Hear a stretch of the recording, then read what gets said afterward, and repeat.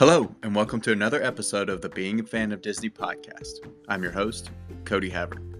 Today, we get to talk to Roger Palmer, who runs whatsondisneyplus.com, about his fandom and about how Disney Plus is doing, how it has impacted fans and entertainment, and how it is working to shape the future of the entertainment industry. This was a lot of fun. I had a great time doing a deep dive into Disney Plus and all of its implications and paths forward.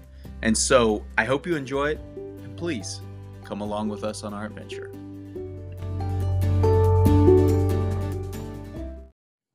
Okay, class, welcome to another session. And I'm really excited. Today, our guest speaker is Roger Palmer. And he started a website and has built a pretty sizable following on social media. The website is called What's on Disney Plus. And so obviously by the name, you could tell what the website's about, what his content is about.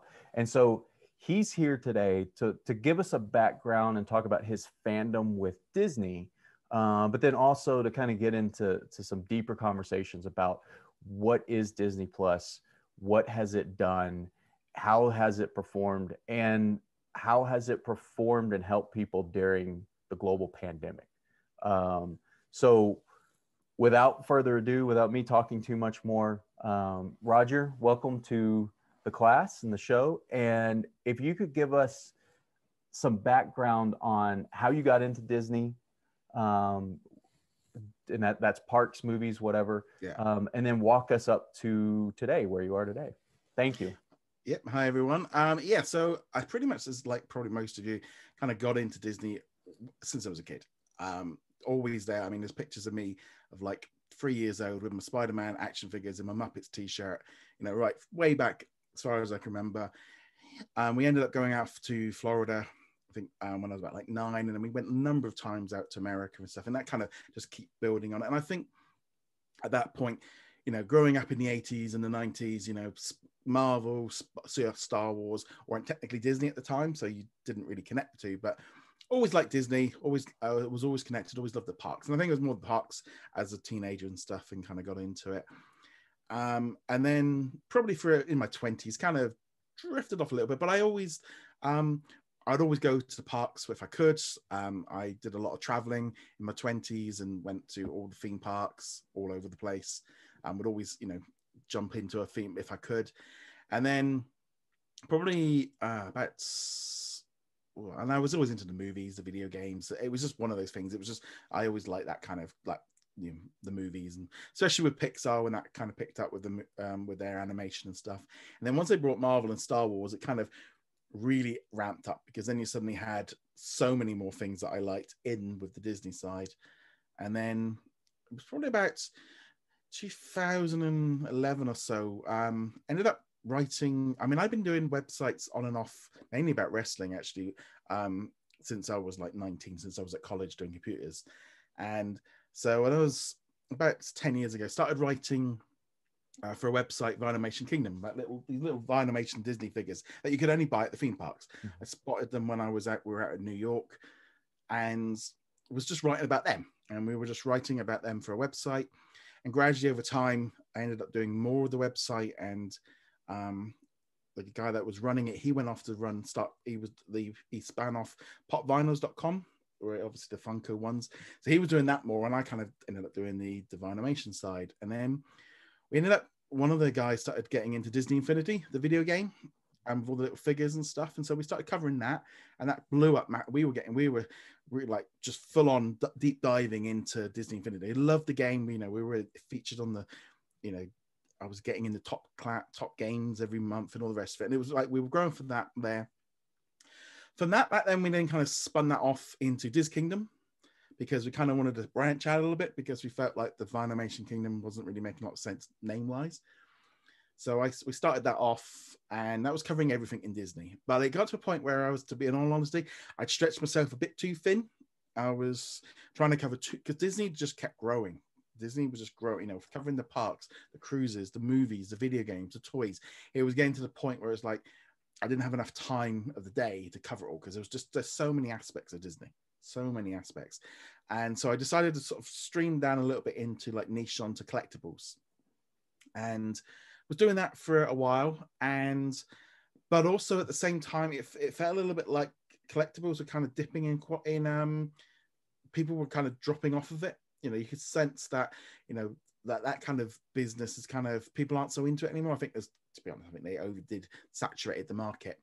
Vinimation has been killed off, Disney Infinity been killed off. So we were kind of at a point where our main things had kind of gone off. So it was actually, I started What's on Disney Plus probably not far off 3 years ago. And you may be thinking Disney Plus only launched like not even 18 months ago, but I actually had already started planning it way before, when Bob Iger said in an investors call, because I used to listen to them every quarter for the information about the finances and stuff.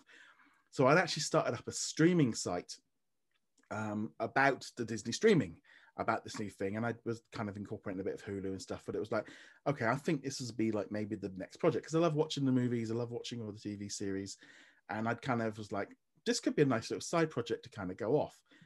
And then he announced Disney Plus, and I instantly went in, changed the website name, changed everything over. So I'd already had essentially like a year's worth of articles already there.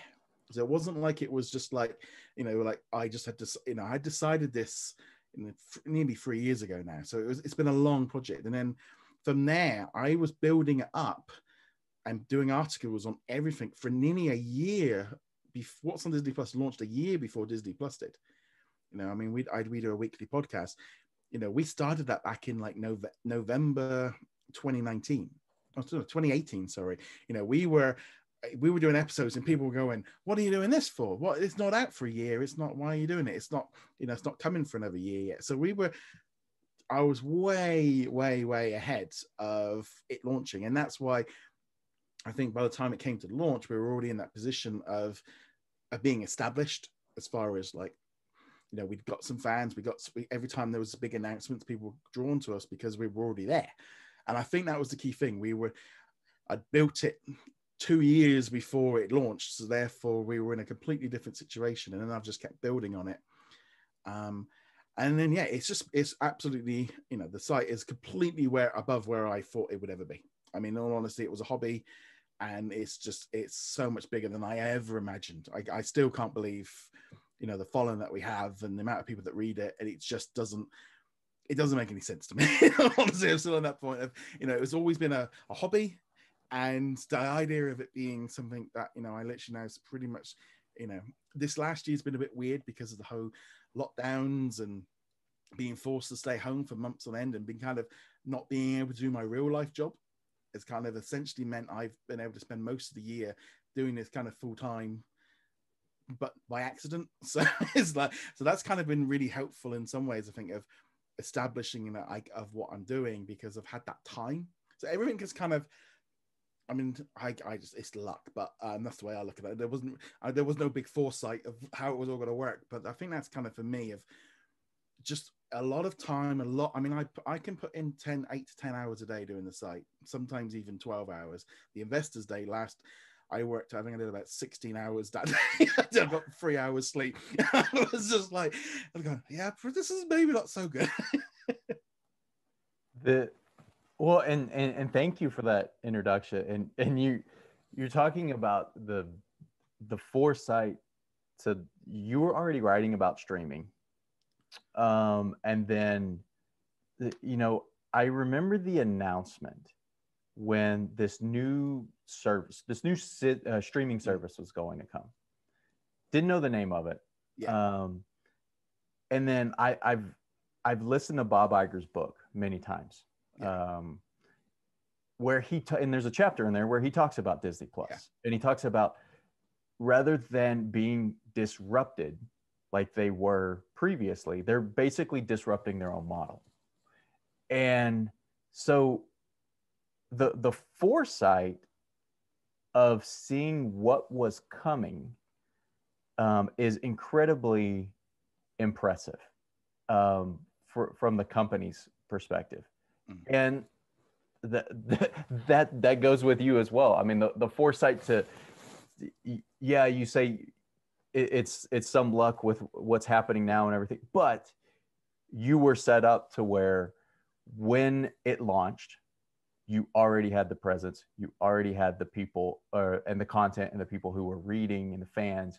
And then, like we talked about before we started recording, I mean, Disney Plus launched and 4 months later, everybody's staying at home.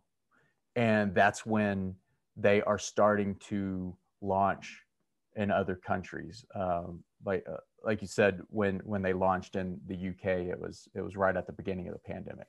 Yeah, I mean, literally, the UK launched like the week after we all went into lockdown, and because people were begging Disney, going, "Please, can you just start it early?" And they're like, and you can sort of sit and go, "Yeah, we can't quite do that.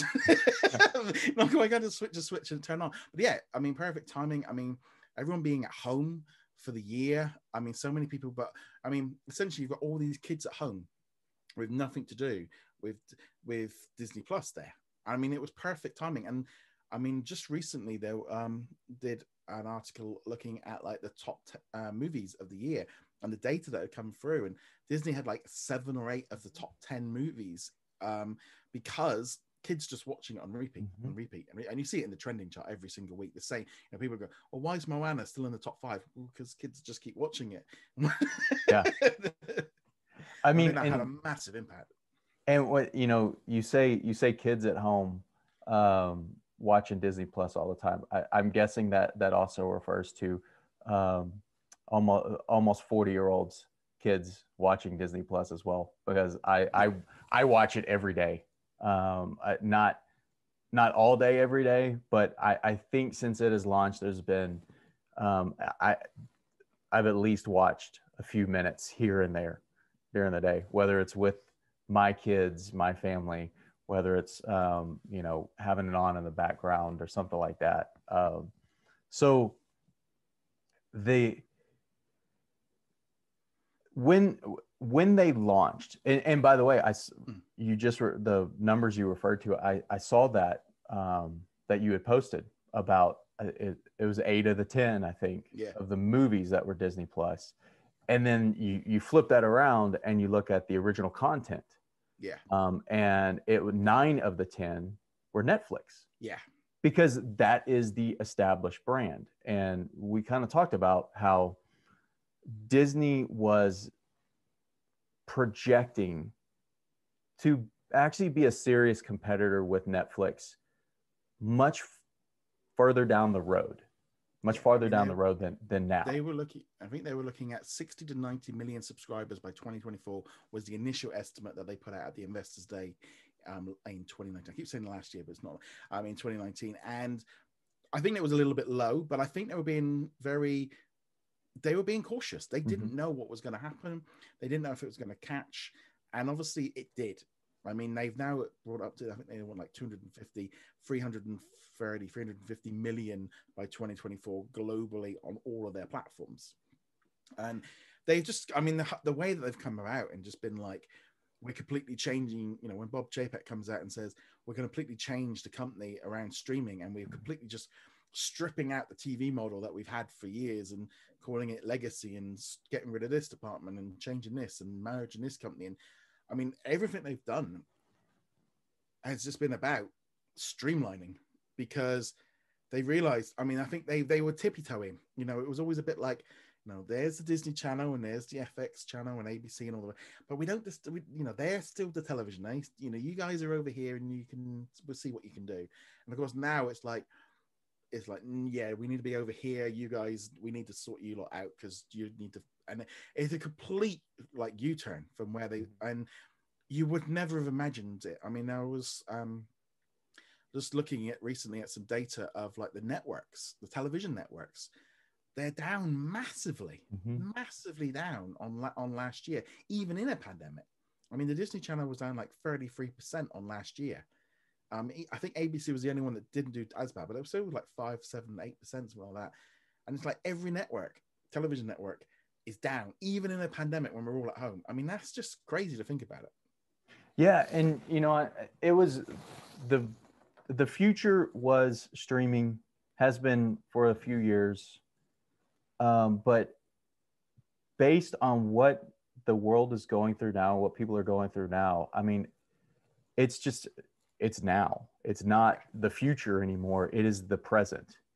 And that's where everything is. And one thing that has been so interesting to me about Disney Plus, and when we've talked in the class or I've talked to other people about it, is this idea that there are very few companies that could launch a streaming service based solely on their content and be as the set up to be as successful as Disney, because of the content they have from animation, from live action, and then from all of their acquisitions that they've made.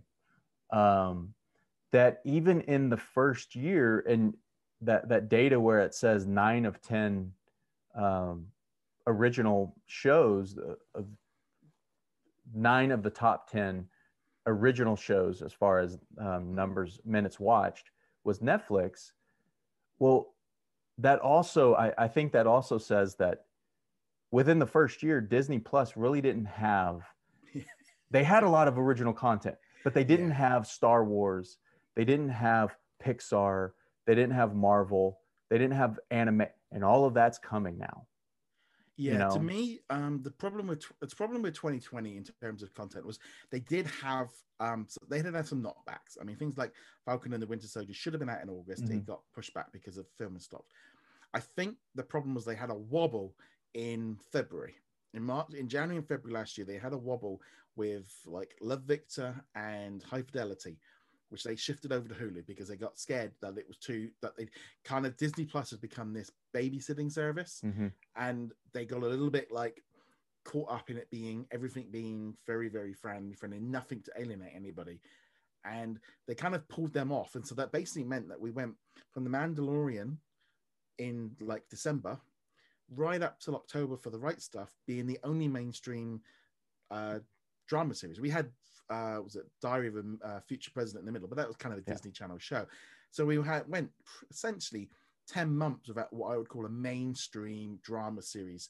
And I still don't think enough people watched The Right Stuff because I thought it was great, but there wasn't anything. We had 10 months of nothing. There was nothing to watch, and that hurt. I mean, there was nothing, and a lot of the decisions they'd been making for some of the originals weren't hitting the mark. You could tell what ones were popular and which ones weren't, because you know they put a trailer up, or I put up an article, or I'd see it in our Facebook group. I mean, we're at like 155,000 members in our Facebook group, so I know very quickly what is popular and what isn't. And these shows just weren't moving the needle. You know, nobody was asking about them, nobody was mentioning them, and no matter if you were asking them a question about them, nobody was really, because they weren't resonating. You know, because there was too much documentary, too much filler. And because they were being safe, everything was being, I think they went a little bit too safe, and it suffered. I mean, I think that's, it was show after show of just like, oh, this is just average. It's just not, it's not good enough. Especially when we're all at home wanting proper TV. 2021, the lineup is so different. I mean, it's just night and day. But yeah, the 2020 lineup was very, very, it was very average with a few good exceptions. Well, and I think, some of that was, or I should say, a lot of that was planned, because as you talked about, they were kind of tiptoeing around to see how things worked out and everything. And then obviously when everything shuts down and they can't start filming, because I believe Falcon and the Winter Soldier and WandaVision was going to come out in 2020, right? I believe WandaVision was a bit odd because it kind of, they always had said right from the word go that it was coming in 2021. Okay. So it's kind of one of those things, because I'd had this argument a number of times in the group of people and online of like people saying, it's like, yeah, they did say it was going to come out in 2021. Then they said 2020 a little bit later on. And then it was like, well, to be honest, the only thing really was Falcon. Falcon missed the slot completely. And therefore, but WandaVision was pretty much always around this time. Okay. And so, some of the things that they did, it seems like 2021, when you release those numbers again next year, those numbers are going to look very different. because everyone, every property, or I should say every brand, every studio experienced the lockdown almost the same way. They had to be locked down for, for months. So you're going to see every company kind of trying to deal with that. And I feel like in 2021, with the amount of content and original content that's going to come out, there's a those figures are going to look a lot different. Is that accurate? Well, you look at like Marvel alone. I mean, they've got 5 drama series, plus they've got the What If animated series. So there's 5 series that could potentially be on the top 10 lists of the year. Whether or not they all do, we don't know. But 5, I'd be happy if I'd had 1 or 2 of them a year. That would have been nice. But 5, even on there, it's like, they got 5 out. That seems a lot, especially on a weekly schedule. I mean, we're going to be like, I'm hoping we don't end up getting a bit burnt out by it. But with that, and then you're going to have the Book of Boba Fett. And then we've got other series that the Disney ones, things like Big Shot, the Mighty Ducks, there's a few other series as well that they're kind of throwing as, they've all got potential. There's so much more, and if they're all weekly, it's going to completely change everything up a bit. And we've gone from essentially 2 shows in 2020 to now maybe a dozen, maybe more. It's a big jump. And now with every, also what happened during all of this is I think Disney did a very good job of releasing a lot of the movies that either, like if we're looking at Onward, it opened in theaters 2 weeks before lockdown. They sped everything up. So I think April 1st may have been when it released on Disney Plus. And Frozen 2, they sped up the kind of that gap between theatrical release and streaming. So that was in the United States, that was the first weekend when it was announced, okay, starting this day, I think it was a Sunday, everybody's going to be in lockdown. That Friday prior to that is when Frozen launched, or Frozen was released on Disney Plus. And, they did that with those. They did that with Artemis Fowl because they couldn't have it in the theaters. They did it with they did it with Hamilton, which was a really, really big deal.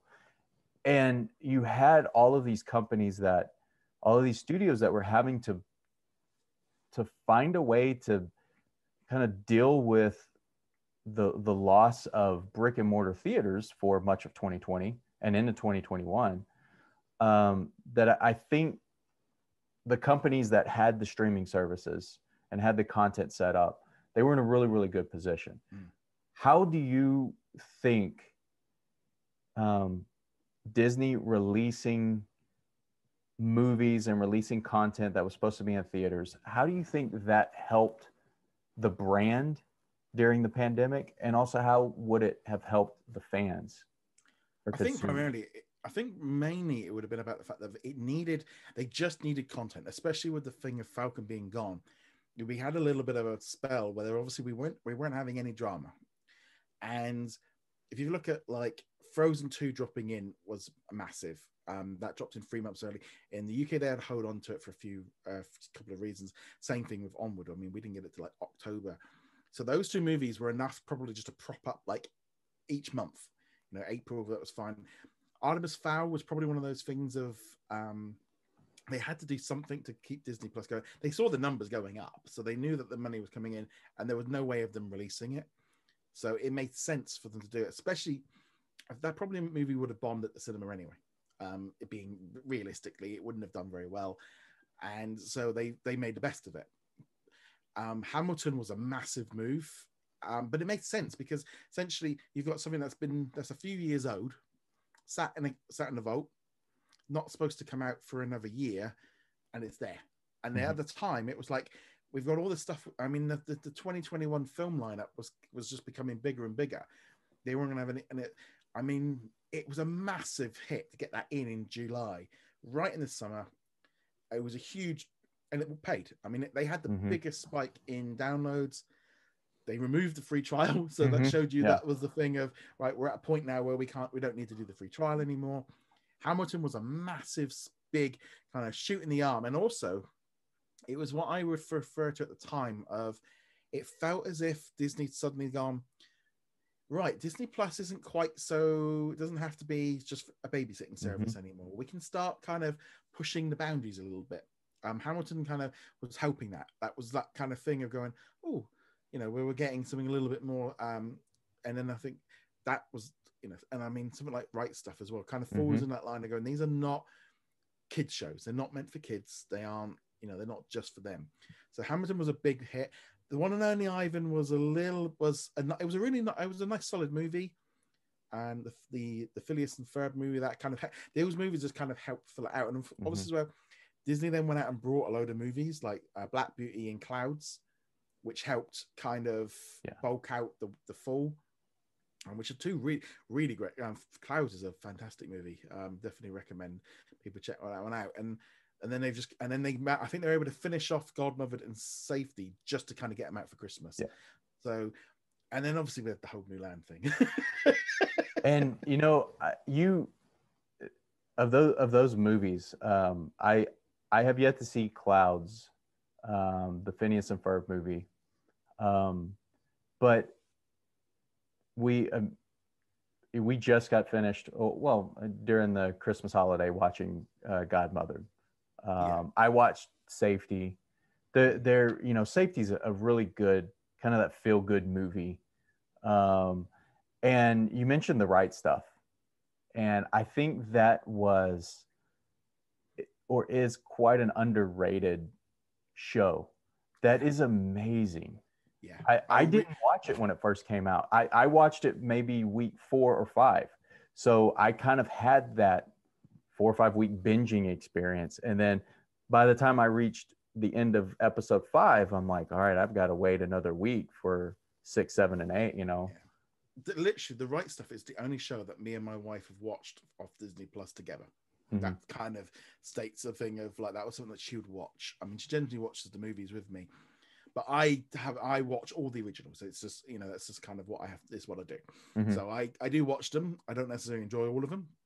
Some of them, you know, we had like Stargirl and Timmy Ferrier, which is easy to forget about. But you know, those kind of movies weren't right. And then, like I said, Safety for me was a movie of like, it's about American football. I don't know about American football. I really don't care about American football. I'm not interested. Watched it, wasn't about American football. And it was like, okay, these are the kind of movies that just weren't, you know, they never get released over here in the UK anyway, because there's no interest. But those kind of movies that they can only put on Disney Plus because the market isn't there at the cinema anymore. But Disney loves to make them. They're generally cheaper to make. And that kind of fills that void, really. And so, yeah, Safety was a definite highlight that I wasn't expecting. And Clouds was a much more serious movie, you know, a kid that's getting cancer. And you could tell it wasn't a Disney movie. It was a bit more edgy, and, you know, and it's not for kids. And those kind of, the Fall was very strong for movies. Yeah. Yeah. And the, it's hard to, you naming the original shows now, it just makes me remember, oh, I forgot about that one. Oh, I liked that one. I forgot about that show. I forgot about that movie. And, you know, again, whenever I have to write about them as much as I do. Or if you, how many times you have to say on the weekly video of like, and here's another One Day at Disney short. And that's another series, that One Day at Disney. That was incredible. That and the Imagineering Story. Yeah, see, I put them on 2 very different pedestals. Yeah.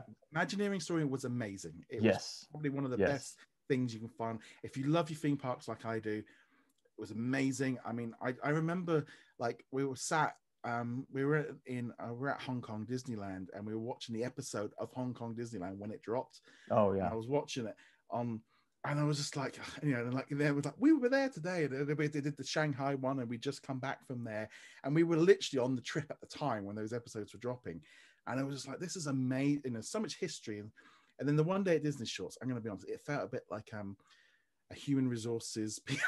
So I just I get sometimes some of the things don't quite translate as well internationally. Yeah. And some of the things of like how in some ways how Americans will present stuff doesn't necessarily translate as well internationally. And that show was one of just like, yeah, this just feels like a PR, like a human resources pep. And yeah, I wasn't so keen on that one, I'll be honest. Well, and for me, I got that book, the coffee table book, one day at Disney for Christmas, and I think it kind of goes through those people, and so yeah, the not trying to put the two on the same level, because the Imagineering story is, if they came out with 10 seasons of that, I would probably watch every show 4 or 5 times in that. That's something in the class that the students watch when we talk about the theme parks. The thing is as well with that series, that was what makes it stand out, was it, and it's rare for Disney because they told about the failures. They mentioned what went wrong. They mentioned what didn't work, what didn't, and it's rare that Disney does that. And that's what I think took it at that next level of a little bit of self-critique, a little bit of being honest, rather than it feeling like a fluff piece. And that was the difference I feel for that show. Yeah, it was just amazing. I really, really enjoy that show. So, I mean, there's, I feel like I have probably 1,000 questions about all of this that I'm not sure I'm able to properly formulate. But overall, Disney Plus has, I guess Disney Plus has been around longer than 1 year, kind of since its initial launch. It's launched in most countries by now, most markets by now. So far, how would you rate their performance? Just overall, like from revenue perspective, subscribers, and then kind of the fan experience. I think from like a business point of view, I mean, they've done fantastic. I mean, we're at, what is it, the last financial results, we were at like 86.9 million subscribers. Just amazing. And they've still got so many more countries to go. So that's been amazing. The way they've built it up, the way they've focused on it, like literally in the car today, you got adverts for WandaVision. There's buses with all the Christmas things that were on it. There's TV adverts. They're promoting it. It's just done amazing. And you can sense, and the weekly drops and the big things that they're dropping on it are starting to make that impact. When I've got people shouting to me, when I went to buy a car the other day and I had a Baby Yoda mask on, and the staff in there, we know having 4 of us talking about Baby Yoda and the Mandalorian in a car showroom, or a builder shouting to me, like, have you seen the latest episode of the Mandalorian? This is where that thing of it going mainstream. And that's what, that's where I think they've done a fantastic job with that. And I think this year will be a lot better with the Marvel shows and more Star Wars and just a few bigger hits. I do think we had a lot of growing pains on that service this year. I would say the biggest thing was finding the tone. They went a little bit too safe, and then there was a blowback, obviously, with the Hilary Duff situation, with the whole Lizzie McGuire show being too mature. That kind of set people up wrong. And then kind of adults starting to go, hold on a minute, there's nothing on here. Hold on a minute. And adults starting to go, it's going, I'm unsubscribing until The Mandalorian comes back because there's nothing to watch. I mean, yeah, kids watching Frozen 2 over and over and over again is one thing, but for you yourself, if it was just you without your kids, would you subscribe? Probably not.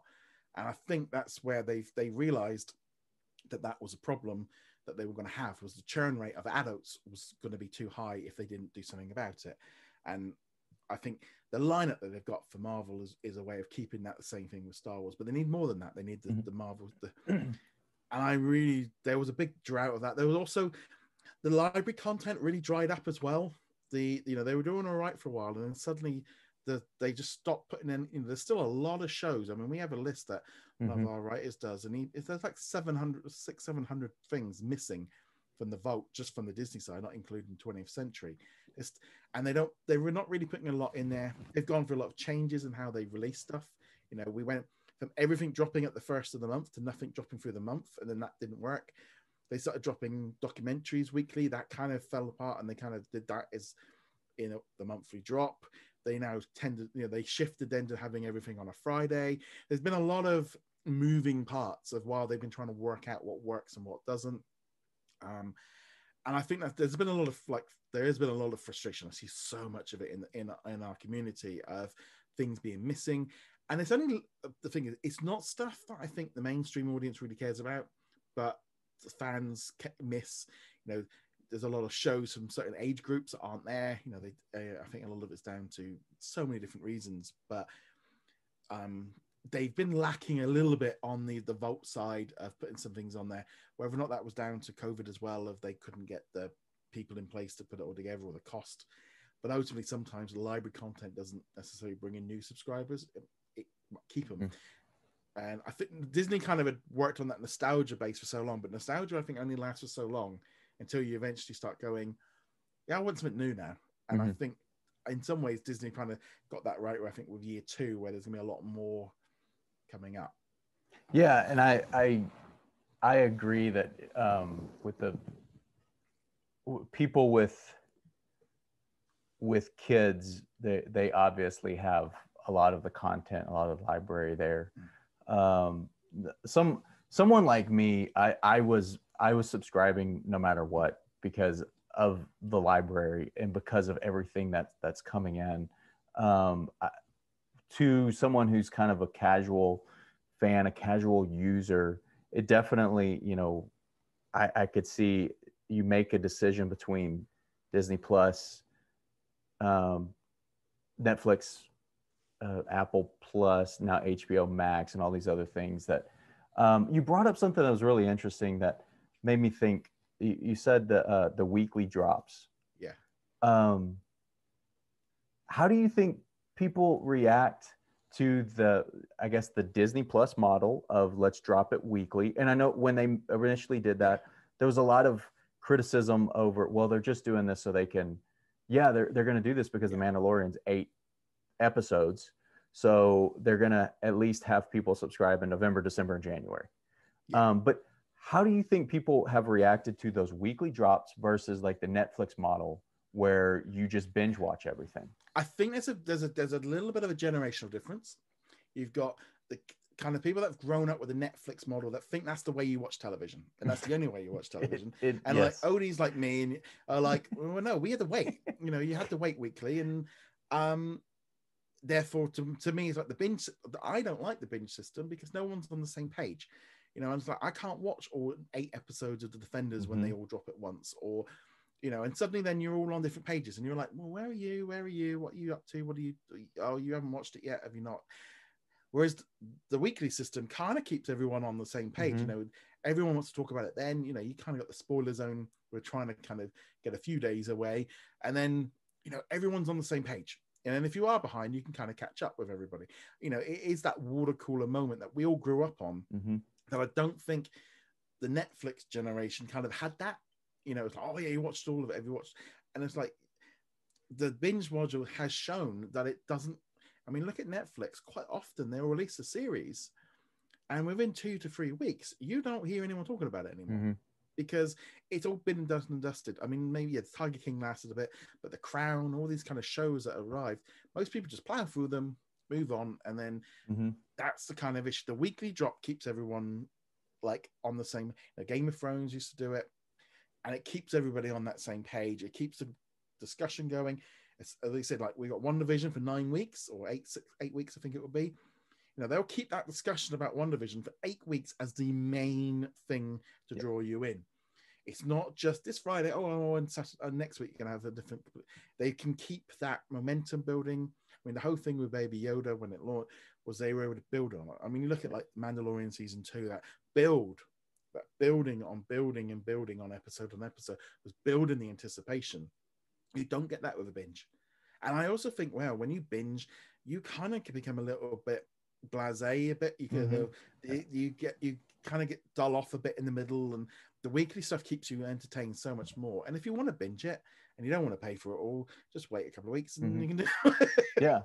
Well, and I think the dropping it weekly, what I have seen is, first of all, I never binged watched anything. So when we would watch Ozark, or when we do watch Ozark, we might watch 2 or 3 episodes at a time, but that's pretty rare. You know, usually we're watching one episode, and a lot of times, um, I'm not watching a full episode, or I might be able to watch 20 minutes here, 30 minutes here. You know, it was really with a show like The Mandalorian is really the show that I blocked out time that I need to watch this whole thing. If I can, I need to watch this whole thing in one sitting. And I found myself, because of the weekly drop and the weekly schedule, watching an episode maybe 2 or 3 times, because that first time you watch, and then the second time, maybe it's, you know, the second, third, fourth time, maybe you have it on in the background, but you're noticing something, you're noticing things you didn't notice the first time, which is fantastic. I'll be honest, with Mandalorian season 2, it got to that point of, I used to watch at 8 o'clock, because it drops 8 o'clock in the morning for us here. So I'd watch it at 8 o'clock, watch it first, because it'd be along the lines of, I couldn't go into the group or into social media without. And it was along the lines of, I know we're doing the same with WandaVision. It's like, I don't want to be spoiled. So I will be watching it at 8 o'clock in the morning, because usually at that point I would be on checking to make sure all the articles and stuff are going up. But yeah, when that drops, it's like, I will be on there at 8 o'clock to make sure I can't have it spoiled, because I can't. And you don't get that with the binge. You don't get that with other things. And I do think that it has a different thing. And you know, Amazon did it with The Boys. They shifted over to weekly. And there's a lot of, sometimes Netflix is getting a little bit along the lines of the weekly drop might keep, you know, things like the Umbrella Academy and all of these kind of shows of, would they have, but Netflix has kind of built themselves in this hole where if they do it, they get seen that this, oh, you're not, that's, Disney have been making TV series for decades. They know what works. I mean, there's this kind of thing of, you know, oh, they're the new company, and no, these guys have been making television. They know how to do TV and how to get people. You know, they've got decades of experience. It's just how it's being consumed, but they still know what they, you know, what they're doing. So, what do you think? How do you think Disney and the launch of Disney Plus, the presence of Disney Plus, how do you think that has impacted kind of the streaming entertainment industry, and then just the entertainment industry as a whole? Well, I think I got two things here. So first off, we're going to do like with maybe like the cinema aspect, but then we kind of let the streaming stuff. So I think the success of Disney Plus kind of maybe scared HBO and Warner into kind of being a bit more aggressive, and that they had to take this a little bit more seriously, because they were a bit like tiptoey, like, oh, we're making some stuff, but cinemas, and, you know, we're not going international. And then they realized, oh, we might need to kind of up our game a bit. Peacock, I mean, whatever Sky and Comcast are doing, they still seem to be kind of clinging to their old system. Very much like, we don't want to go to streaming. We don't want to. I mean, CBS, you know, they look like they've completely like realized that they need to buckle down, change the name, become global, and sort themselves out, you know, with Paramount Plus. And I think it's just put that competition in place. Of Netflix has come out strong. They put out a trailer this past week of all the movies coming this year, and kind of they're being very aggressive. Amazon is doing the same thing. They always put Amazon in a different category. It's like than everybody else. But I think it's suddenly now they're all taking it more seriously. They're all much more focused. They realize now that they need more kids content. You know, they all realize now that they need that more, and that it's a big aspect that they need to pay more attention to. And Disney kind of got that market, and they're the leaders.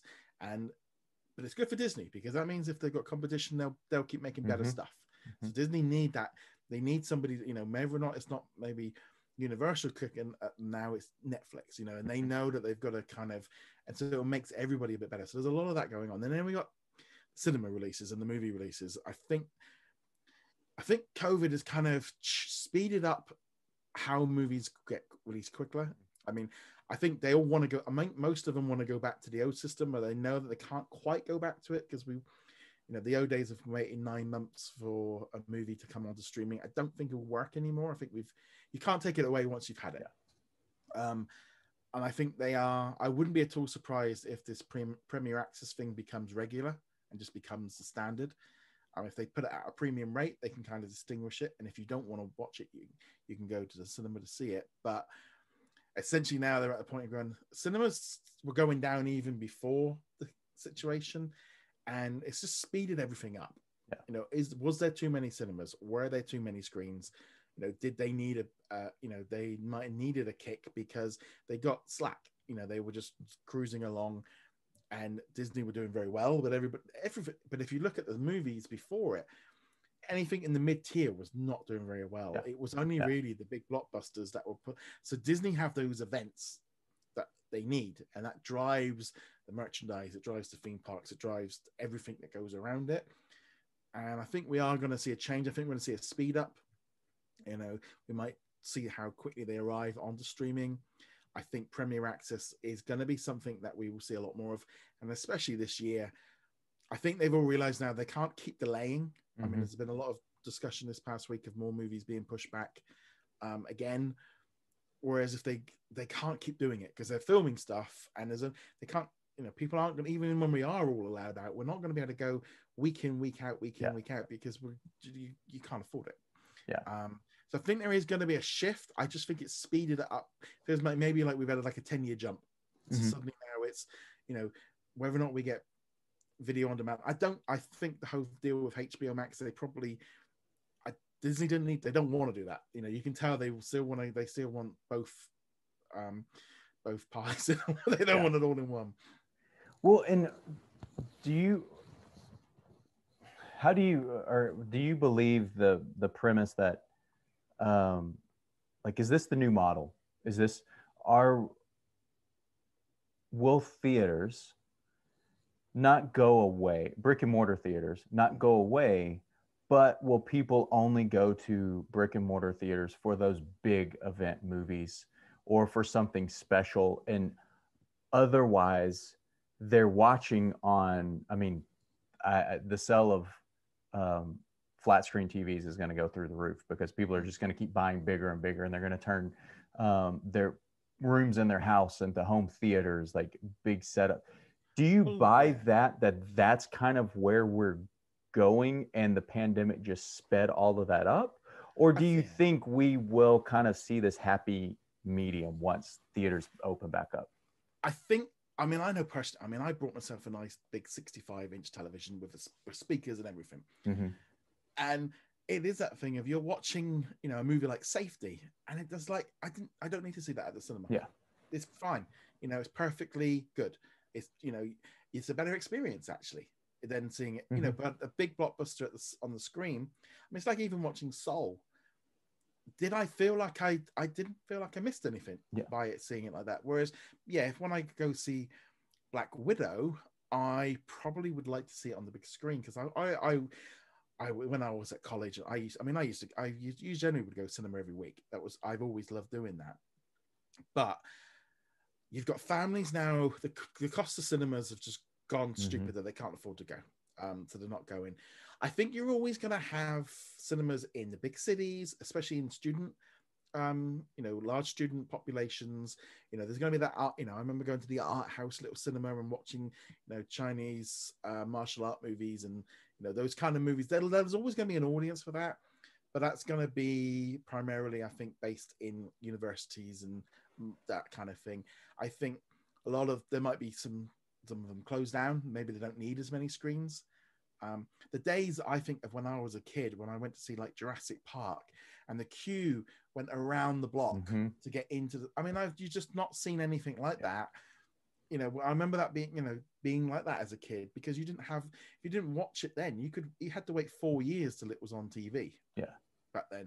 And like now, that's not like that. So I think it's all changed so much. I think there will be a place for cinema.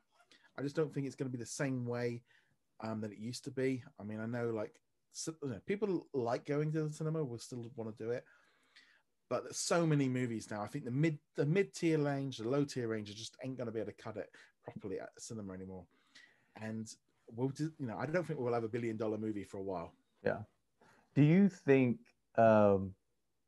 companies like Disney, Netflix, Apple, do you think they may start purchasing theater chains to where you would have kind of, like a Disney specific movie theater that the first 2 weeks is their movies are specific to there, and then after 2 weeks or 3 weeks or whatever it is, all of the companies are negotiating that, yeah, you can go to a different theater chain and you can see a Netflix movie or a Disney movie. Do you think that has any place in the future? I don't think Disney need to. I think they're at the point of going, well, we take 60% of the money, and if you're not there, we don't need you. We can go around you. And I think in some ways it's given them all a little bit of a kind of like, we actually don't need you. We can go around you. And I think it's kind of taken a little bit of the power away from the cinemas, because they were all like, they were stomping a lot about, like, you're not going to do it. It's like, and you could see the cinemas going, the studios going, well, we're going to outlast you. So we're not, and you could see that power struggle going on with Universal doing like their 17-day thing. You know, they're not going to be able to go back to the old ways and just start pulling it back again. It's speeded it up, and cinemas are going to have to adapt. And I don't know if they've adapted quick enough. The whole push to 3D didn't work. And like I said, how many of us have got big TVs at home that we don't really have that need to? And what do you think, as far as, do you think movie theaters will start negotiations to show original content or original streaming shows in their theaters? Like, do you envision someone being able to go to a theater and watching season 1, season 2 of The Mandalorian, or going and being able to watch The Umbrella Academy somewhere? No, I think we're at a point now where they've moved. They kind of essentially, I would almost say now you're looking at the streaming. They're looking at that's taken away the TV stations, TV channels, and the cinema kind of things. I don't think there's demand. I don't think people will go. They want your monthly subscription, and that's what they want. And I don't know if audience will watch and go and watch TV series. I mean, there's a reason why that didn't happen even before. I remember my local, they did like Sherlock. They showed that, and it's like, well, they never did that again. So it can't have done that well.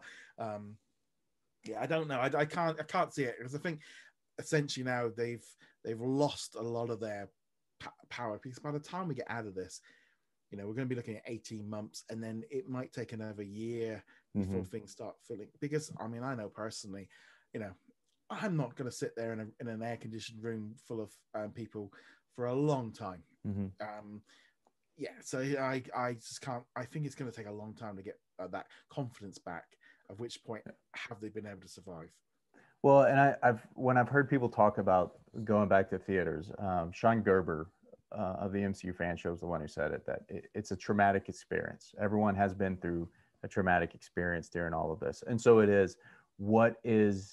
What's it going to take for people to go back to movie theaters, to go back to concert venues, to go back to sporting events, things like that, that people have to, and companies have to be prepared for it's going to take a long time. Ironically, the thing is if they release, say, for example, Black Widow at home for $29.99, I'd buy it. I wouldn't go to cinema to see it. Would you buy it? Suddenly then I'm spending much more on the video on demand system than I would do if they went to cinemas. And that's, to be honest, Mulan wasn't a good trial, because there was so much other problems with that movie. I think we're going to see it with Raya, where they're going to test it out a little bit more. And I think they will probably, I think they're going to do a test with Black Widow. I think they're going to they need more data to show what's going on. And I think they're playing it safe. They aren't putting it out there that everything's coming to it, but I think they're going to test it. And ultimately, it's the consumer's choice. The world has changed. The technology's changed. What we've got at home has changed. I know my wife, if I said to, I mean, she doesn't like the price of the new ones, but she hates the cinema. She finds it uncomfortable. She finds the seats uncomfortable. There's people talking. You've got all this. It's like, I just think there's so many people that won't want to. But as long as they give the option, that's where the difference can. I think that's where the good line is. I mean, it's like with You know what? I mean, nothing is. I mean, even Wonder Woman over Christmas just didn't pull the people in. Yeah. And you know, the one thing that I still am trying to find a way to wrap my head around, or even like come up with a plan to wrap my head around, is this change in. I know Bob Iger in his book talked about it's a change of metrics and it's a change of revenue. That the fact that they were releasing all of these original movies, they released Soul. Thank you for mentioning Soul. They released Soul Christmas Day. That would have been a major movie if it were released in the theaters without the pandemic, because you know most Pixar movies are the best Pixar movie that's come out, right?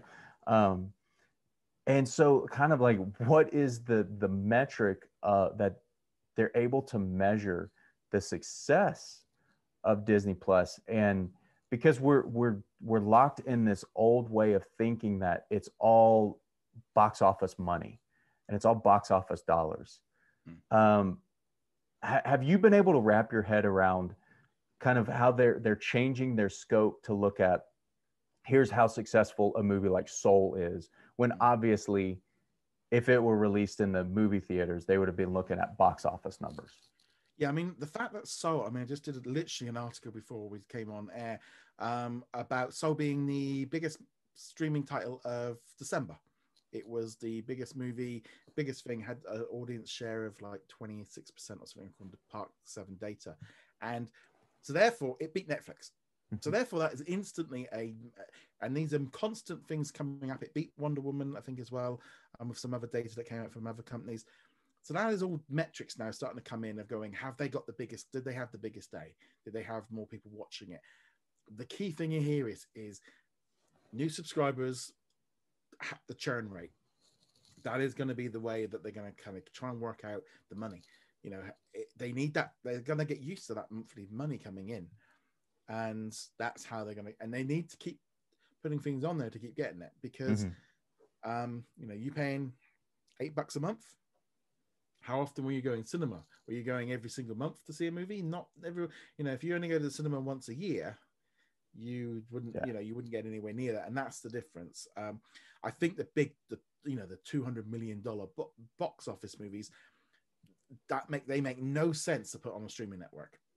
You know, I think like James Bond, they were trying to sell that one the other week, and they wanted like, you know, loads of money for it, and the streamers only offered half. And we're going, yeah, these movies aren't suitable for streaming because the budgets aren't, you know, they don't pull in it. And I think we had that Ryan Reynolds movie, the Underground one, the race. It was like the Jerry Bruckheimer, great movie. I mean, it was a movie that, you know, that kind of movie, but those big budget movies don't work the same way for streaming in the same way. And I think they need to go to the box office to make the money. They need, and I think it's just that kind of thing of, you know, you can see why all the big $200, you know, you look at last year's movies. What ones did they release? You know, the one and only Ivan, all the ones that weren't big. You know, they did it with Mulan because they essentially ran out of time on that movie. But yeah, there were so many other problems with Mulan those big movies they have to put back because they need them at the box cinema. And I'm trying to get through my list of things that I have written down, but you keep bringing up stuff that I just want to go like in different tangents. You mentioned the big box office movies, and you know, during Disney Investor Days, it was announced and it was written about after that the way Disney filmed The Mandalorian using the technology that they used, they are building more of those facilities to be able to do that. Yeah. Do you think this shift to streaming and the emphasis on streaming, do you think that's going to have an effect on how, not just Disney, how other studios also make movies and make their big blockbuster movies even? I mean, so much is done in CGI now. Do you think that they are going to try to look at ways, cost-cutting measures, because there's the potential that these things are going to go to streaming? They're not going to be the big tentpole movie events that we thought of in the past. I think the thing is the volume kind of gives them the rooms that they use with the big virtual reality things. It allows them to essentially go on location everywhere. The crew doesn't have to go anywhere. They don't have any of the costs of going. And the trouble is we don't know what the future is right now with the virus. You know, this whole thing of we're all going to get this infection, you know, not the infection, get the vaccine, and we're all going to be back to normal again, and everything's going to be fine again. That might not be the case. We might be jumping in and out of how it's all going to be working and stuff. And so in some ways the volume is allowing them, and that's why they're building so many of them at their studios, is it suddenly takes all of that responsibility, it takes it all away. They don't need to go and do as much on location, saves on costs, saves on money, brings the budgets down. I mean, you know, you can definitely see that doing. I think they're doing it with the new format, and especially now, you can just. I think the Obi-Wan Kenobi series was going to be a little bit more on location, but now they're using the volume. I think it's going to allow them to kind of essentially make it on set, and again, technology is kind of doing something completely different, and it allows them then to maybe push it onto streaming because the costs have dropped. You know, they can be in this on a nice location, but they've not actually gone there. You know, they have not had to fly out 20, 30 people. I mean, they've still got a load of people going out at the minute to Budapest to film scenes outside and do stuff outside, but they maybe don't need to do as much of it outside. So they maybe only have to do a few things here and there, but they can't 100% rely on the volume for everything. They still need to go, but if they can reduce the costs, it means it's more likely then they can do something with it with streaming. Yeah. And you think other companies, other studios will follow that example also? Oh, I'm sure Disney will license out to they were like Lucasfilm, you know, and last year Light of Magic, they work with all other companies anyway. If there's a way of this to work and they can make money off of it, even better. You know, if the movies, if other companies can pay them, they'll all work together when it comes to money. To transition a little bit, I want to ask your recommendations for people who are watching something on Disney Plus, and you can explain as much as you want about these, or you could just give me the titles for people. But basically, we're gonna go through the different brands on Disney Plus, including Star, which is not available in the United States, but is available internationally. And if you could give me 2 to 3 titles under those brands that you think somebody should watch.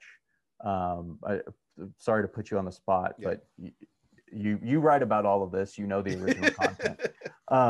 So under the Disney brand, and so if you're looking at the homepage, it is, you know, the Disney logo. What 2 or 3 titles do you think somebody should watch?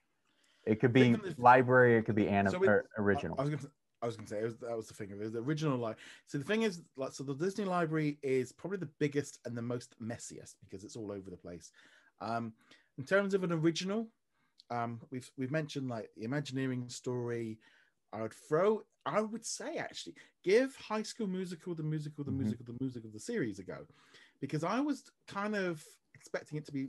It's a bit of a kind of a guilty thing of going, this is really bad, but I kind of like it. So definitely give an episode or 2. Don't think of it as the original movies. It's completely separate. So another one, if you love movies and you love the thing of prop culture, Culture is a really great documentary series, taking a look behind the scenes of how movies are made. Probably definitely one of my top picks from the Disney side as far as the originals go. That if you love movies, that's definitely a high up one. Okay. What about Lucasfilm, Star Wars? See, you got Mandalorian. We'll just put that one in there. That's straight away. The Clone Wars season 7 was a Disney Plus original. Just the all 7 seasons of them is a fantastic amount of content. I got into it late. I was one of those ones that I remember going and seeing the movie when it came out years ago. Saw it on the Cartoon Network. Never bothered with it. Thought it was for kids. Never. And then suddenly. I play a lot of like tabletop games and stuff like Legion and X-Wing and stuff. Well, I used to until you couldn't. And you know, all my friends at the club were all like talking about these characters and these ships and stuff. And I'm like, well, this is all Clone Wars stuff. And it's like they were like maybe 5-10 years younger than me. I'm like, that generation thing. I've gone, I didn't pay as much attention to the Clone Wars as I should have done, and rewatched all the series and then watched Rebels. And the final season, that final 4 episodes with Ahsoka from earlier this last year, was amazing to watch. But you have to, and it makes the Mandalorian better, and all these new shows. It really does help with all of that. As far as other Lucasfilm stuff, it's kind of you kind of got Star Wars, and then you really got only Willow. There's not really a lot of so yeah, I think I would throw Rebels in there as the other thing to watch. If you, because most people have seen the series. Maybe they'll work out and get some more Indiana Jones content on there. Who knows? Yes, maybe that's coming in the future. Yeah, we got Indiana Jones 5 will be on there, but unfortunately, the first 4 movies are distributed by Paramount, so they can't really do much with them. Yeah. Marvel. Yes. Well, I'm going to say now, WandaVision will be the big one to watch. Obviously, regardless of, it's going to be good. I've got no worries about it being good. So that's definitely there. As far as other stuff that's on there, the original lineup was pretty poor. I mean, all the documentaries were okay, but they weren't. I would throw a little bit of a loophole thing here. I've been really enjoying Agents of S.H.I.E.L.D. We're just currently we're over here in the UK. We're getting like season 7 weekly. I don't think it's out in the US yet because of the Netflix deal, but if you're in the UK, that's definitely I've been enjoying that series the last few weeks. And I'm going to throw a bit of cover out. Inhumans. If you never watched it, try it out. Everyone pooped on it. It pooped on it so much because they wanted it to be, but if you think of it more along the lines of like Arrowverse, it's not that bad. It's not as bad as everyone made out. Yeah. Well, and again, like, original or movies, the existing content is fine. What about Pixar? Pixar, I mean, Soul obviously has to be very high up and on that list because it's obviously an original, it's the newest movie. Very well done. I don't know necessarily if it's something I think kids are going to watch over and over again. I don't think it's going to be in that same line. So I definitely will put that one in there. Kind of in some way think of Onward as an original because I watched it on Disney Plus and I think I enjoyed that more than Soul. I think Soul was a better movie, but Onward was much more thing. But for me, Pixar's you go into those shorts, go in and check out the short section because some of the Spark short series are some amazing with some really great stories, stuff that you wouldn't normally see. Very good. Some people kind of question, there's a lot of stuff going on backstage. And when you watch the extras and stuff, they become even better. But there's some really good stuff in there. And I don't think everyone maybe checks out. I mean, things like Kitball, I was just like crying up. It was great. I mean, and if you know the history of Pixar and how they started and kind of just how every movie, every short is this advance in technology. I love going back and watching the original shorts, before Pixar was really Pixar, but before, when it was working with other studios on little projects here and there before Toy Story came out. It's so much fun content to watch. What about on National Geographic under that brand? I have a feeling I know one show. Yeah, The Right Stuff is an easy win. Just go watch it. It's fantastic. It's an amazing show. It's such a great drama series. I can't wait to see some of the other drama series that are going to be coming in the future. I think Genius is going to be, I've not seen them yet, so that's something I've been wanting to watch. So Right Stuff is definitely one. Thing is with National Geographic, there's a lot of content. There's a little bit more iffy internationally because of rights. There's so many great shows on there. Things like Hostile Planet. If you like things like Blue Planet or any of those stuff, that's definitely a fantastic watch. I'm looking forward to watching the new Cosmos that just dropped, I think a week or two ago. I haven't got around to watching that one yet. There's the Bear Grylls show and the Gordon Ramsay shows. I've been enjoying watching those. Again, this to me is like more traditional television that I would watch normally, and that's what I like about it. The National Geographic stuff. Quite often, to me, is like that's what I would watch. That's what I flick on. I end up watching most of the stuff on the National Geographic channel because I'm still like in that zone. But there's a lot of great content, especially for adults. I think it gets a little bit overlooked.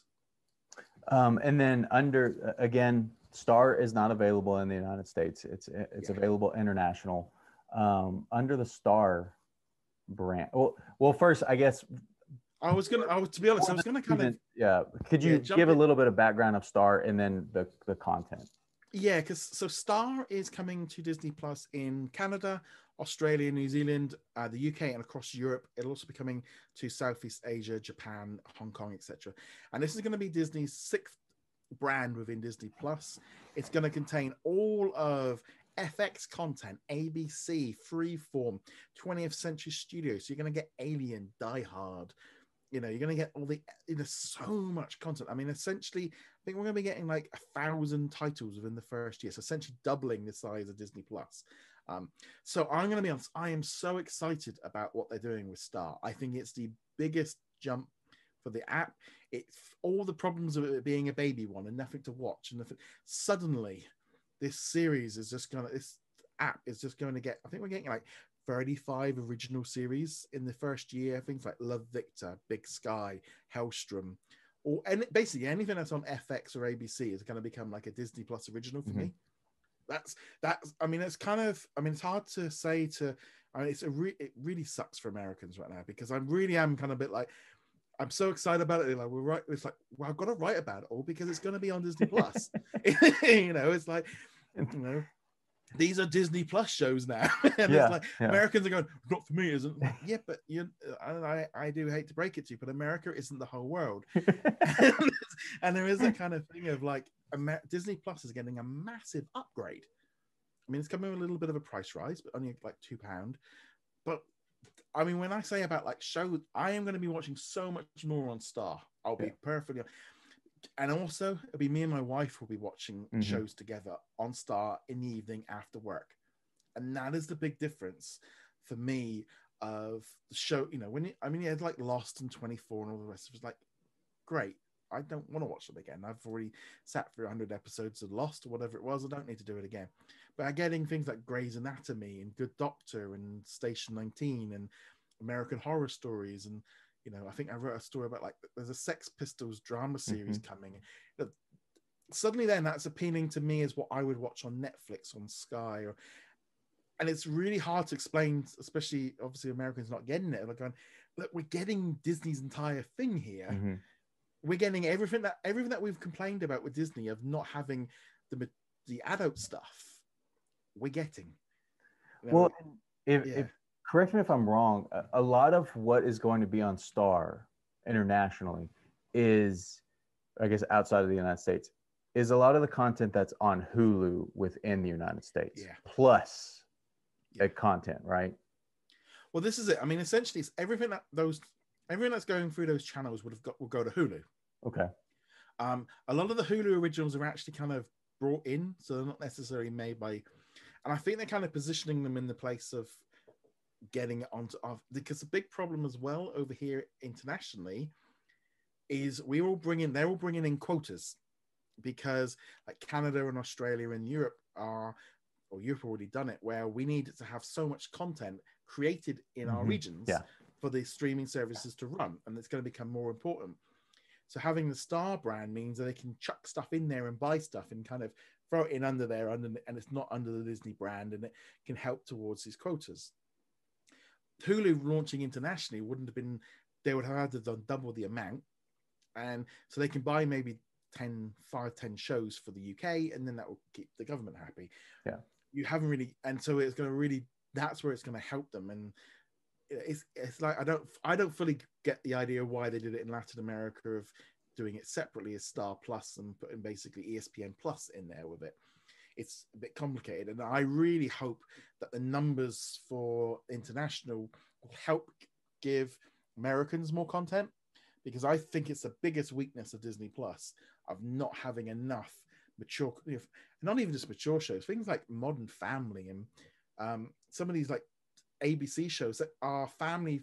This concept of family friendly doesn't mean it just has to be fine for a 5-year-old. It can, a whole family doesn't necessarily have to revolve around little kids. And I think we are going to see a change, and I'm hoping the numbers from internationally might help Americans get it. Yeah. But America has also a bit of a different view of it at Disney than the rest of the world. They've kind of got a very old-fashioned way of looking at it that they grew up on a different way to Disney. I don't know what there is a definite way that Americans look at Disney branding, especially like in the center, very differently to like how international companies look at it all, and it's very strange.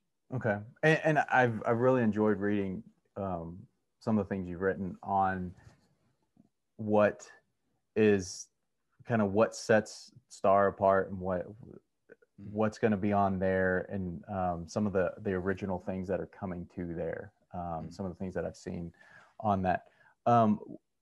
What is your 2 or 3 titles that you would consider under the radar originals From Disney Plus or from Disney Plus? So like the not the Mandalorian, not the right stuff, those under the radar ones that people may have missed.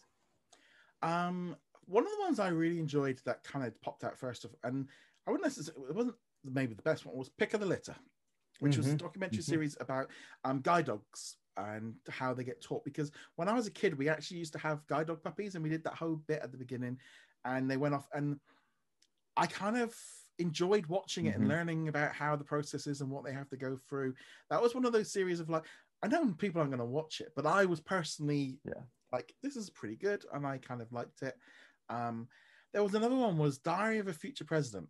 I hated the first episode. I didn't really like the second, and I kind of like, I've got to stick at it because it's an original, and I'm just going to watch it and just suck it up. And as the series went on, I became more and more, not necessarily with Elena, didn't really click with her, but it was her brother Bobby, his story and his, you know, his issues. That was what I was really enjoying, and it was kind of a show going, because they're bringing it back for a second season, and I'm like, yeah, I'm in on it. It was definitely for me a show I didn't give a good enough go, and went back to and liked. So that was one there. I think it's fair as another series. I'm just trying to think of because there's been a lot, and some of them aren't really kind of, I mean, I did enjoy the Secrets of the Magic of, get the words right, the Disney of the Magic Kingdom, the Animal Kingdom show. I'm trying to get it all out. The Animal Kingdom show was great. It was a little bit too fluffy. I would have liked a little bit more realism. It was sometimes I wasn't so keen on Josh Gad as a presenter. It kind of brought it down in terms of who it was aimed at. There was something.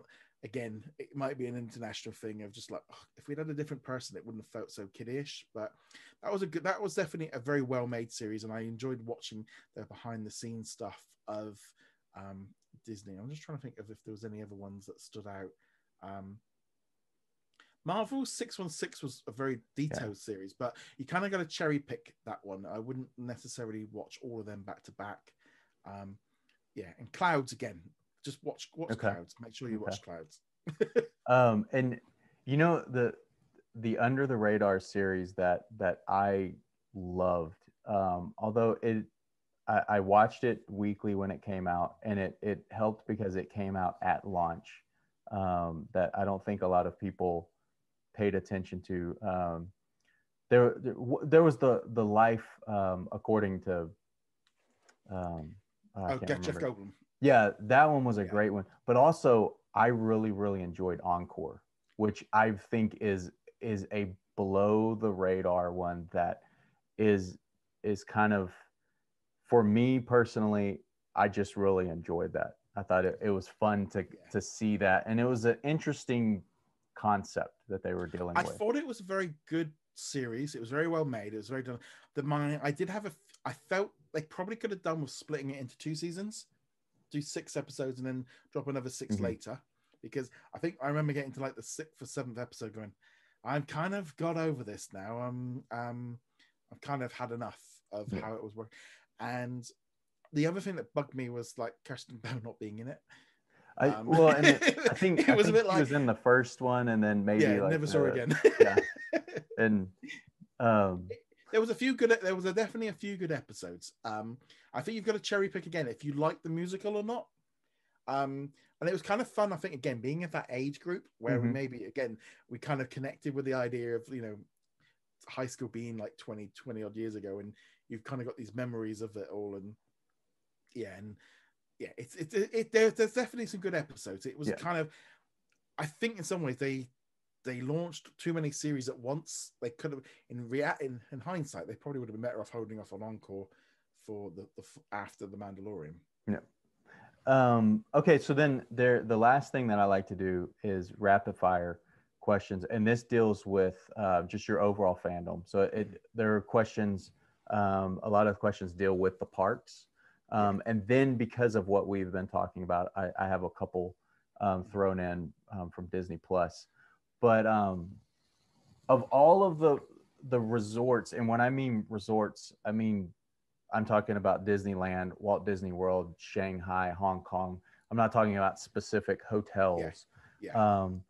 Of the resorts you've been to around the world, what's your favorite resort? Oh, that's so hard because I can put my hand up and say I have been to all six, so it does make so I can. It's that thing of there is good things about all of them. For me, Walt Disney World will always be like my home park. That was the park I went as a kid. Mm-hmm. That's the one I'm generally drawn to. It's got more of the parks. So Walt Disney World is kind of that thing of that's always home. But I will say this to everyone that's a Disney fan, and especially if you only ever go to Florida, please go and do the other ones. Please go and experience the cities. Go experience something a bit different. Have a break from Florida. Go and have a little bit of excitement somewhere else. Go see Tokyo, see the city, but also experience Disney from a different angle and feel that feeling of it being new. I mean, we did, Shanghai and Hong Kong last Christmas, and that feeling of being somewhere completely different. And it's similar, but it's different, and it really makes it so much more exciting because you're not, it's like when you got people that go to Florida. I mean, I have been to the Florida one probably about a dozen times, so I'm in that category. But I love the fact of being, I want to go to the other parks. I don't always just want to go back to that. I don't want that same thing all the time. Yeah.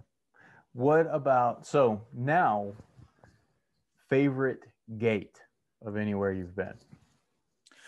I definitely feel as you're going into, when you go into the Magic Kingdom in Florida, when you've got to catch the boat and you're on the lake and you see the castle and you see everything, that feeling.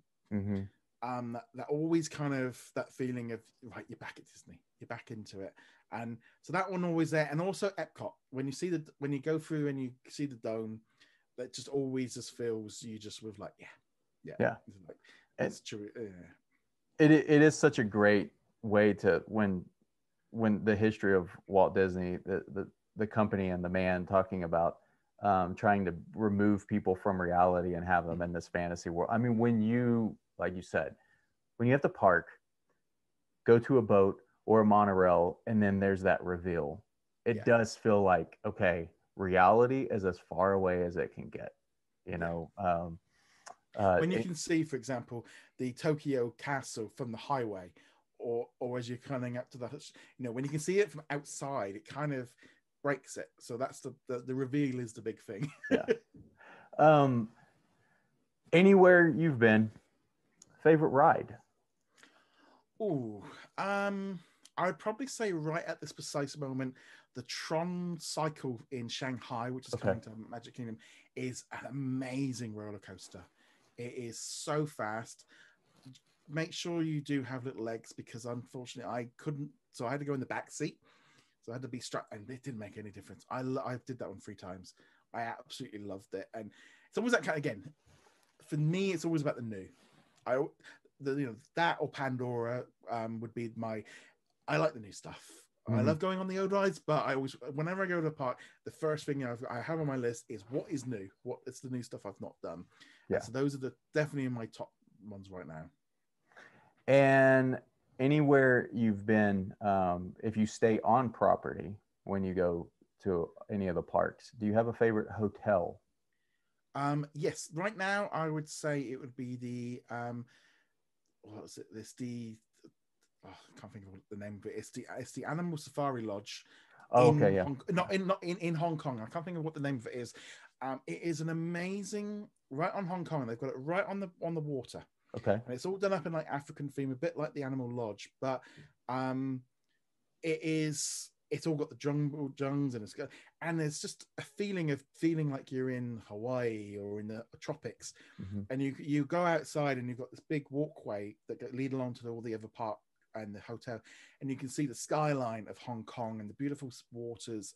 And we had such a lovely time at that resort. Really loved it. Absolutely loved that place. It was so nice. Okay. Do you have a favorite restaurant? I'm just trying to think of which ones we go to. The last time I'm trying to think what I'm always partial, and I think it's the Harbour House in the Magic Kingdom where you can get the lobster roll. I know it's only like a lobster sandwich and some chips. It's like that's always been something I really enjoy. When we found it one time, and it was like we always now make sure we go and do it. But the thing is, and it's really hard to explain to people. When I was a kid, Disney food was awful. You didn't go to Disney for the food because all you got was fries and burgers. Mm-hmm. And the first 5 visits to Disney World was just, I did discover peanut butter and jelly sandwiches, but in generally, the food was awful. Yeah. It's only really going as an adult where Disney have upped their game. Now they've got these restaurants, and I love the teppanyaki one in Epcot. That's a really lovely restaurant there. That's kind of up there. But yeah, it's that kind of thing of, I always remember it being so bad, but now there's so much stuff. And then you got that lovely cake shop in Epcot in the Germany, just with the Werther's Original Cakes. Yeah. Absolutely. Oh yeah, we always go in there as well. we actually I frequent Harbor House as well. I like that. I like the menu at Harbor House, and it's kind of the convenience of it and everything. So in any of the parks, favorite Disney treat?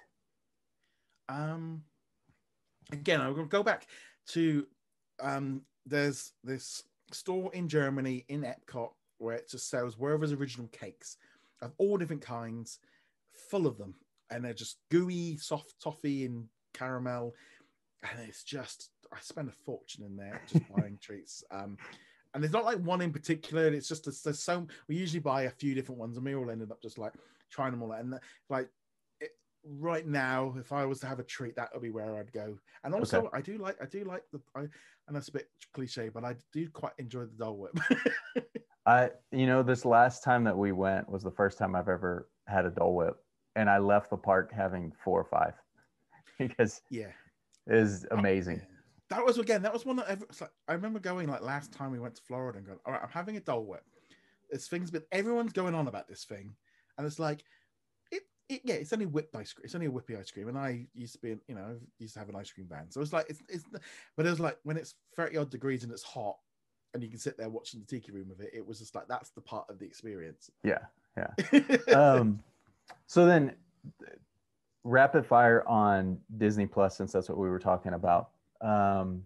Favorite content on Disney Plus? Any of the brands' favorite content? Definitely, I think The Mandalorian has to be the one go-to right now. But as far as TV shows, as a brand as a whole, I'm probably gonna go with National Geographic. Okay, all right, and then but yeah, thank you. And the last one, and you could do kind of top 5 if you want. What are you most looking forward to in 2021 on Disney Plus? Okay, so we don't really know too much about the movie side, so there's all the stuff that they've announced so far for 2021. I think the 5 Marvel series obviously are in there. If I had to pick them, Loki, the Falcon and the Winter Soldier, also Hawkeye. What If? The What If one is the one I used to like. I used to like reading that comic book, so I'm kind of interested to see where they go with that one. The Book of Boba Fett. I've always loved Boba Fett since I was a kid, since I had the little action figure. So I'm interested to see what they do with that character. And I think also The Big Shot, something completely just random that I've got no idea what it's about. Just something different. Well, and I will point out to people who are watching over your left shoulder the Boba Fett helmet behind. So Well, thank you so much for doing this. And for people watching and people listening, where can they follow you and follow the content you're putting out on Disney Plus or about Disney Plus? Yeah, so you can find me over at whatsondisneyplus.com. Find me on like Twitter, YouTube, Facebook, etc. So if you're into Disney Plus and you want to keep up with all the latest, that's where you can find me. Okay. And Roger, this was a conversation I've wanted to have for a long time because I love talking about Disney Plus and kind of getting into I wanted to get into a deep dive. And so thank you very, very much for talking with us today and giving us the content and then allowing me to just ask you all of these questions that I've been wanting to get some response to, and thank you. Yeah, no, thank you very much for inviting me, because I like I said, my parents were very chuffed that I was asked to do something for the University of Memphis. They were like, "What?" So, well, they were like, "Really?" I was like, "Yep." Well, thank you very. I thought this rubbish that I know about. Thank you very much, and have a great rest of the day. Thank you very much, guys. Cheers. Bye.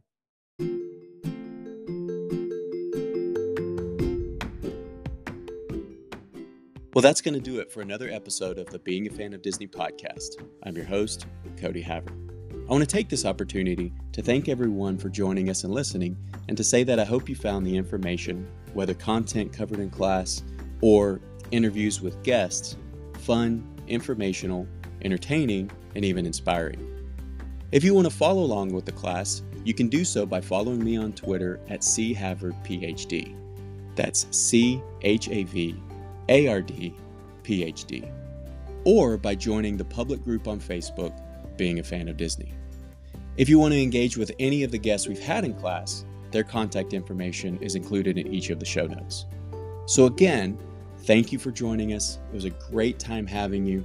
If you like what you hear, please share this out so other people can engage with the information, possibly learn more about their Disney fandom and their love for all things Disney related. With that, thank you again, and have a great day.